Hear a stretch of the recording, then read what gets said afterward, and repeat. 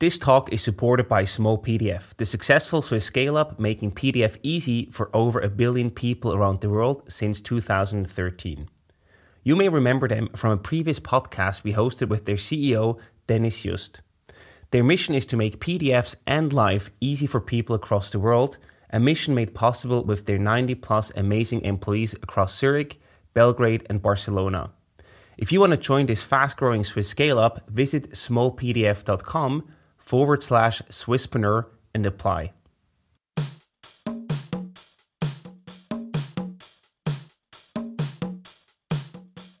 When we started with Fungicides, we thought, well, okay, easy, in 2 years we will be on the market.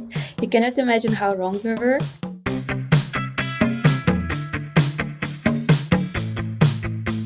Welcome to the Swisspreneur Show, a podcast about startup stories and learnings from experienced entrepreneurs. Here's your host, Sylvan.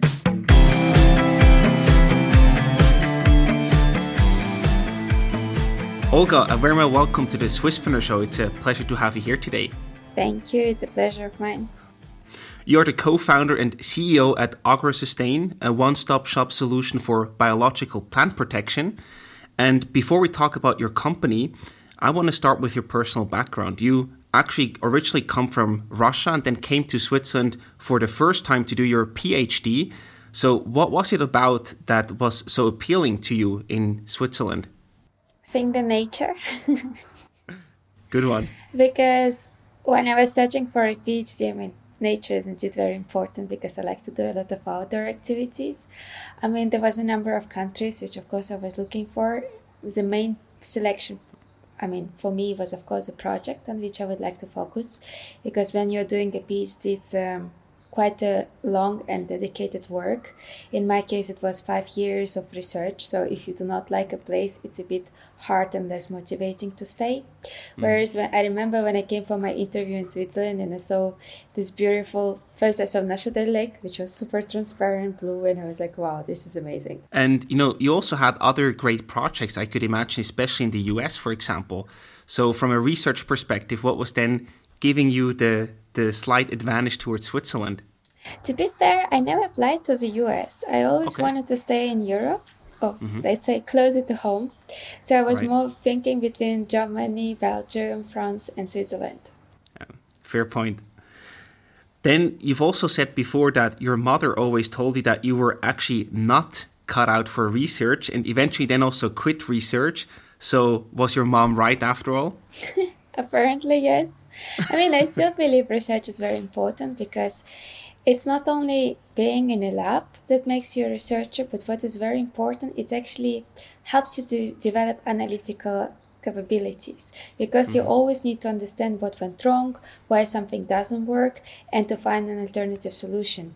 And I think this was a key learning for me during my whole PhD, which is applicable in our everyday life, of course. Right. And what was then the point where you actually thought, hey, now it's the right time to quit research and to jump into entrepreneurship? Or ask differently, I cannot say I quit research. I finished my PhD and then I was like, okay, I'm done with that part. I knew that staying in academia was not something that for me sounded very exciting. So at the end of my PhD, I decided to try to see what's actually around there. And as a researcher, you usually see only 2 roads. One called stay in science, be a professor, or another road, say, go to large corporates, they are earning a lot of money. And no one actually told about entrepreneurship. But then I had a chance to attend business entrepreneurship courses at EPFL, and this was for me a mind opener. That was the turning point, so to speak. Correct, yes. And so then this third way opened up. Do you also have any entrepreneurs in the family that sort of motivated you to pursue that path? Or was it really the course at EPFL that opened that way for you? I think it was really the course. It's really great when you have a role model that you can look at and to follow. I did not have one in my family, but it does not mean you cannot do it, and you can always find another role model for yourself if you need one. Exactly. And then in 2018, you actually founded AgroSustain. And it was, of course, also linked to your PhD research. So can you talk a bit more about how you then chose your focus and how you emerged from your PhD to launching your own company? Sure. So during the PhD, there was another changing point when after approximately 2.5 years, I remember I came to my PhD supervisor and I told him, look, I like the project you gave me, but maybe it's better if we can focus on something a bit more applied, because for me it was more motivating, let's say, to wake up and to go to work. And my PhD supervisor was quite supportive on this matter. So we slightly redirected the project, and I think since then I felt much more motivation and inspiration, let's say, to work on that. And actually that's how the idea came. And then the entrepreneurship courses just said, okay, we have two ways. One, to have a paper based on what you're doing, or to, for example, go and to first file a patent and then to provide yourself an opportunity to make something out of that, more on commercial side. And how did that development process then look like? I know first you had the paper, basically you had the research. No, I first had the patent. Oh, okay. Sure. Fair point. So you first had the patent and Sure. then you still had to build a business around that. So how do you build a product that you can sell, that you can also have a company around it from your patent? So for me, the company is not only about patent, but it's also about people. So I think one of the core and most challenging things is to have a people around you who can actually assist you and help you to make your dream come true. And these people should also share your values. That's exactly why you usually start working with co-founders and then you're building the core team, right? So I should say we were very lucky having a team that shares the values, and we are really working like one organism. So you can see that people are super dedicated to the work. And talking about people, your co-founder is also your husband. Correct. Did you meet at university, or how did you meet your husband and co-founder? We met at the university when I was doing my PhD and he had his research group. So we spoke. He was more in ecological background. I was in plant biology, so very similar. We could definitely understand each other. And I think we were always sharing very much the same values. So it was quite obvious for us that when I told him maybe we should do a startup, he was quite motivated about it. So that was quite an easy decision for you to start a company together. Correct. And who else actually complements your team? I know beyond the founders, there's usually a whole nother set of key roles, key people. So who are the other key people that you have on your team? Right now we are 12 people. So in management we have 4, and the other 2 people are much more coming from corporate background, who have a lot of business development experience. And this is the people who made the mistakes, who have a lot of experience in the field and who can actually help to commercialize the product and find the right way for entering the market. Great. Often we hear that it can be difficult switching from a corporate environment to a startup environment because they both function quite differently. Was that a challenge for you when you hired those 2 additional management positions? Oh, these people are super experienced, So right. I think they totally made their mind and they knew exactly what they wanted. Okay, so that was also probably easier than it looks from the outside. Sure. Now, let's also talk about the exact problem that you solve. So what is it actually that you do with AgroSustain, why you are such a game changer in the industry? I mean, we are developing biological and natural crop protection solutions to, first of all, reduce the waste of food. But when we are talking about food waste, it's not only one problem. It's actually a combination of much smaller factors.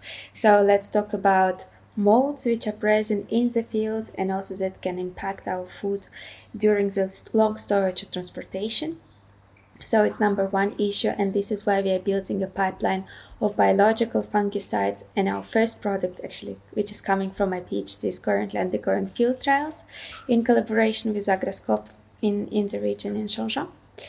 And in parallel, we are also basically building we built it already, and biological and natural coatings that help to extend the shelf life of fruits and vegetables after the harvest. So this is a product of which we are quite proud of because we're actually preparing for our commercial launch as of 1st of March with one of our Swiss partners, and then with first extension in German and French markets. And how do you have to imagine that if I'm not, from the field, from the area of expertise as you are, how does your coating application work? Application is quite easy. You can either spray it or you can just put it in water, and it's called buffing, and then your coating is there. And what is very important is that it's invisible, that it does not smell. So actually it does not create any concerns for people. But what it does, it makes a very, very thin barrier around the fruit, and the fruit reduces its respiration. So when it's reducing its respiration, it's a bit like if it's falling asleep, and usually people tell us you should sleep a lot to look fresh and young, and it's exactly the case for fruits. I like that analogy. That's a good one to remember. I hope it's gonna stay in your mind. Absolutely. So often we also talk about the timing. Of course, you had your patent that you got, so that also allowed you to build the company. Were there any other market trends or shifts why the timing was right in 2018 to get started with your company? I think the timing is right is when you're ready for it, and when you see that there is a demand on the market. So I think now, at least in Europe and US, we see a lot of trends for eating more healthy, more sustainable, and etc. So when you're going to potential clients and tell them, okay, we have biological product which is compliant with organic labels, everyone wants it. So this was easy from that perspective. What is hard is to really develop this product and to put it on the market and to show that it's not toxic, that it can undergo all these certification studies. Yeah, we're going to talk about that in a second because that's a huge challenge that you face there. I also quickly want to address the test of the market. So you saw the shift in the market. You know, people want to eat more organically, more healthy. So how do you then test your product into the market? Because although that shift is happening, it doesn't necessarily mean that the people who ultimately buy your product are also ready to actually purchase it. So how do you test and get a feel for the market? I mean, in terms of our coating, for example, the way we convinced our first clients to use it was that we told them, okay, guys, do you have fruits or vegetables where you're losing a lot during long storage transportation? Said, yes, that. And we say, okay, if this is your problem, what are your current solutions? So, of course, I mean, let's be honest, we're not the only ones on the market, right? So we tell them, do you want to compare it with the solutions you're currently using? And in this case, they would usually say yes or no, or they would not use anything yet. So it's even more interesting. And then we are doing proof of concept basically with them when we are coming to their premises and going through the whole supply chain together. And then we are comparing a group which would not be coated with our solution. And based on that, the client decides. And I guess then you'll also have very strong numbers to back up your case. Absolutely. And the numbers are coming actually from the client, because it's the client at the end of the day who validates all your results. Right.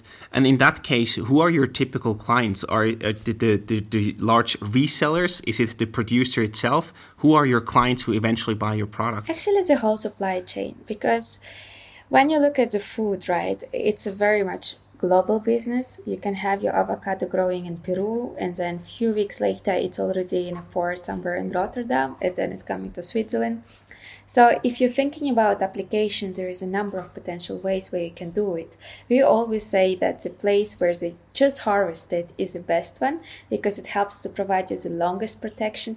But let's say in case there is some issues, the wholesalers who are already getting the fruits after all this long transportation in Europe, let's say, can still do application in their own premises and still have additional value. And how does your business model look like in that regard? Do you charge the traditional subscription fee as you know it from software companies, or do you pay per application of your product? How do we have to imagine your business model? We are very traditional. We are selling our coating and they're paying per kg of the coating.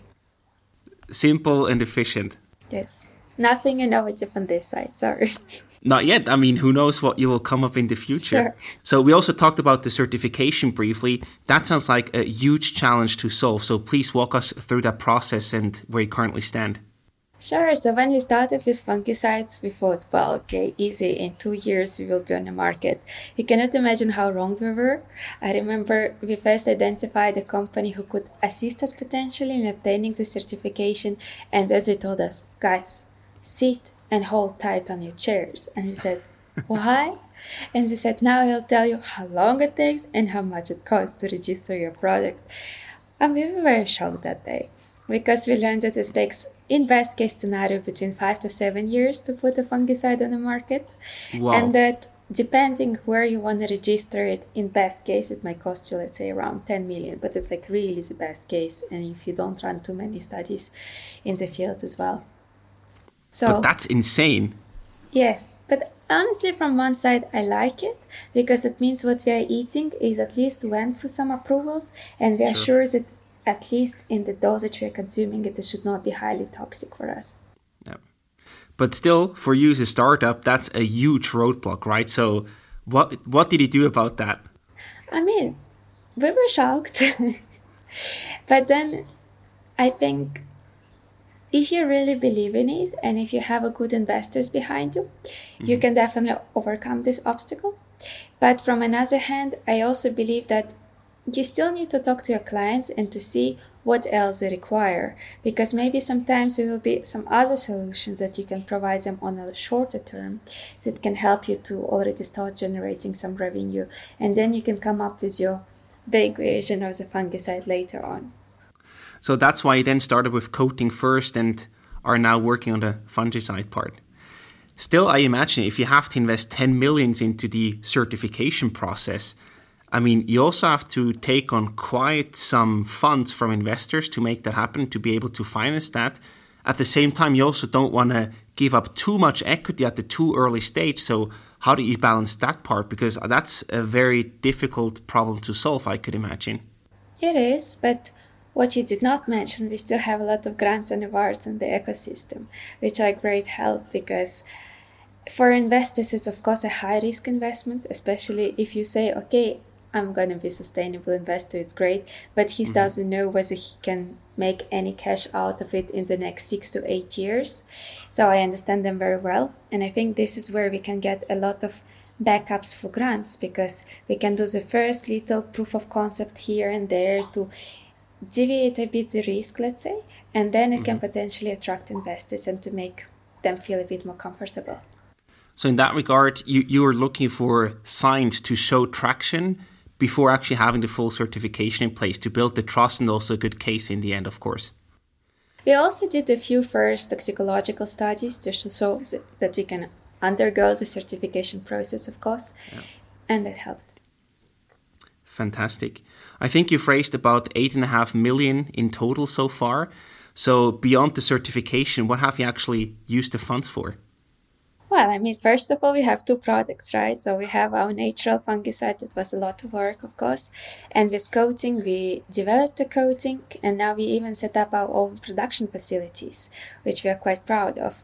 So now we are really preparing for commercial launch. And with all the marketing expenses, 8.5 doesn't sound a lot at all. The money can be gone pretty fast, right? Exactly. Was it difficult for you to raise funds to find investors, or was that easier than expected based on your patent and the track record that you already built? I mean, it's a whole-time job to find fundings and to attract people. Plus, it's never only one-time talk and then they give you 1 million, right? It's like, in some cases, we were talking to people for over a year, and first time they would tell us no, and for next round they would be more convinced and they would participate with us. In other cases, they were convinced a bit quicker, but it's never the miracle that they come and give you cash. Yeah, that's the dream that is just not meeting reality. At least I didn't meet it yet. Not yet. Maybe in the future, who knows? However, what you've actually met is based on your innovative technology. You actually already got some acquisition offers from other companies. So far, you declined all of them. Isn't that something difficult to do, to say no to an acquisition offer which might already change your life in terms of potential financial returns that you could make? Yeah, it was not a lot of offers. It was more in the quite beginning when we started to mention AgroSustain. And back then it was very early. So it all depends on the timing, right? And when you're sure that you're ready, that it's also could be profitable for your investors. Right. And it depends a lot on the vision of the founders and the management. Yeah, so they were offers, but not the right ones yet. Absolutely. And another thing I also briefly would like to talk about, we often hear that people say a co-founder relationship is like a marriage. in your case, that is actually true. So you have both, right? So how do you make this work? Is this something that can be challenging sometimes because you're 24/7 talking about business? Or is it actually the perfect setup that you would recommend to anyone who has this opportunity at hand? I think it's very much couple specific. I mean, I remember when I started, my husband was not yet very much involved. And then every evening he was like, "Where were you?" And I'm like, "At a startup event." And then the next day, "Where were you?" I'm like, blah, blah, blah. So, and then I realized that for him, it was important to be also part of all of that. And that's why we decided to work together. But maybe if you would be CFO or another kind of officer, it would be harder because then we would interact much more. But as a chief technology officer, he has his lab, he has his teams, they talk about it. We have a few times meetings on the latest achievements, but it's not like everyday discussion. Right. So you also have your clear roles and separate the tasks to also make it work. Yeah. Great. Is there also we also had people on the podcast who had a similar setup. So they were also romantic partners, but also co-founders and business partners, therefore. And some of them had very strict rules where they said, if we cross this bridge on our way home, business talk is over. We can't talk about business anymore. Do you also have any tips or, rules in place that you can recommend to listeners? We have separate offices. That's a good one. What would happen if you had to share an office? I don't think it's going to be possible. Great. Okay, listen to that. Have separate offices. That's the number one tip. That's great. So if we also look at the past few years and months, you have been incredibly successful with the technology development. You're just about to enter the market at scale, basically. So what is next for you? What do you have planned for the next few months and potentially years? Well, I have a feeling we're just starting now, because before it was mainly research and development, like you're saying, it's quite exciting. But then again, your investors and your clients are like, when are you going to be on the market, when we can have a revenue, or like when you're going to have a product launch. And now we are finally like, okay, guys, it's not only talk anymore. Now we can really prove what we are doing, and we can show that AgroSustain reaching the commercial scale, which for us is a great achievement. So now it's really all about scaling up. Amazing. And I wonder also on a personal level as a founder, when it takes so long to develop a product, to also obtain the certification that is necessary, etc. How do you, keep active and also stay positive along that marathon? And it's not a sprint, it's really a marathon in your case especially. How do you take good care of yourself and also keep your motivation high? Well, I think, like you're absolutely correct, as said, in the beginning when you're just starting with a startup, you are more like, okay, it's going to be quick, I'm going to do this, that. And then very quickly you need to realize that it's really going to take much more time than what you were anticipating. And what is very nice with startup at the same time, so many things happening in such a short time that you are never really bored. You are learning something new every day of your life. And I think this is something that actually gives you a drive to continue. So it's really the learning curve that keeps you going. Yes. Amazing. I like that a lot. I think that's probably really the real driver behind many, many entrepreneurs. I mean, building and you're learning. Developing yourself, first of all the time. You're checking. I mean, you need to be super agile if you want to be successful, and not to be too focused only on your first idea, like what happened in our case, but to be also open enough to hear what your clients also want and to adjust to the demand. And I think this is where you can sometimes say, okay, you wake up one day and you know that you're going to do this thing, and then someone calls you and everything is totally switched. And if you would be so conservative and say, no, I'm going to do what I plan to, it's going to be much harder. Absolutely, yeah. And we also wonder, on a personal level, what do you have planned next for you, Olga, as a person, beyond the business life? Well, I mean, I have a little boy to grow now. So wow, it's a lot of entertainment also on a personal side. That's certainly, you have busy days, I can imagine. Yes, and also busy nights sometimes. Of course, yeah. Great. So the second last part that we want to talk to you about is, do you have some recommendations about resources or gadgets? That can be books, blogs, podcasts, whatever you can recommend to our listeners Do you have anything that you can recommend to the audience today? You know, I think I'm really boring on that. I love LinkedIn. This is where I'm getting lots of news about startup and entrepreneurship. And of course, I'm following some general news, but nothing really special, sorry. But it's totally fine. I think it's also good to see that there is no magic bullet or magic tool. So, not for me, at least. It's just the basic things out there that we probably all use. Now, for the very last part, we have some rapid fire questions for you. The first one, what's your favorite food? I think I like too many different foods. And I don't like to stop only on one, because for me it's also important to change a bit between like different traditional foods. I like Turkish, I like Indian, but I can also go for Brazilian. Nice. Zurich or Lausanne? Morges. Morges, okay. Why Morges? Because it's closer to home. Okay. Research or entrepreneurship? Both. The combination makes the dream team work. I think one cannot really be very efficient without another one if we talk about technological entrepreneurship. Absolutely. Social impact or profitability? I think you don't have to split.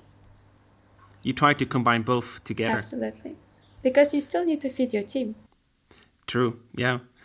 Actually, I think it's probably the best combination that you can combine both of them in a business, in a startup, actually. I think that's the perfect place to have a positive impact on the world, but at the same time also, giving people jobs. I mean, we all need to eat somewhere, right? And to pay for our apartments. Absolutely. Olga, thank you so much for joining us. All the best for the future and lots of success. You too. Thank you.